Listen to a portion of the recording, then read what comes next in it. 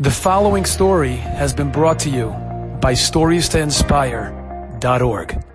You know that Rabbi Lau, the great chief rabbi, Ashkenaz chief rabbi in Israel, to me he was one of the greatest speakers I've ever heard speak. He was such a powerful speaker, such an eloquent speaker, Rabbi Lau.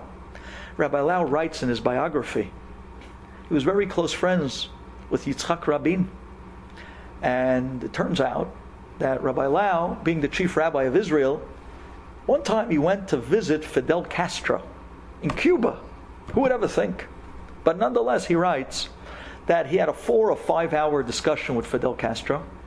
And at the end of the discussion, Fidel Castro loved the rabbi immensely. He saw somebody with such tochen, with such depth and such knowledge. And Rabbi Lau was so sweet, loving. He says, Rabbi, I want you to do me a favor. He gives him a pack of very expensive Cuban cigars. I'd like you to deliver this to my friend Yitzhak Rabin when you get back to Israel. Rabbi Lau says, I'll be my pleasure. He brings the cigars back to Israel. And he comes to Yitzhak Rabin and he tells him, I have a present for you for Fidel Castro. And he says, really? He says, what is it? He shows him the Cuban cigars. Rabin says, I only smoke cigarettes. You know, I don't know if you know the old-time Israelis. Boy, did they know how to lig. But Cuban cigars, no. While they were talking, it came up that the Israeli government was in negotiation at that time with the Palestinians, at that time with Arafat. They were coming out with a final resolution of what they were going to do with the Green Line of Jerusalem. And do you know where the deal was about to be shook on? They were about to give back Kever Rachel. Rabbi Lau turns to Yitzhak Rabin and says, what? Kever Rachel? You're going to give them Kever Rachel? Kever Rachel is going to look like Kever Yosef HaTzadik in Shechem today? No way. You can't. So Rabin says, no, Rabbi, don't worry. Now you have to remember, Yitzhak Rabin was ultra secular Jew. He wasn't religious at all. To him, Kever Rachel, yes or no, made no difference. He said, Rabbi, listen, I understand you aren't going to be happy about this. But don't worry. Although they're going to control the road, and they're going to control the area, and they're going to control Derech Bet Lechem, but we're going to have rights to come visit it every now and then. Shema Yisrael, you hear this?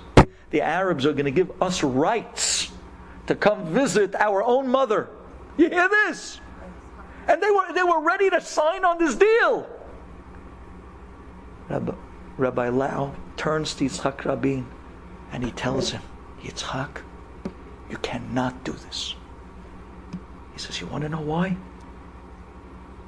You cannot abandon your mother.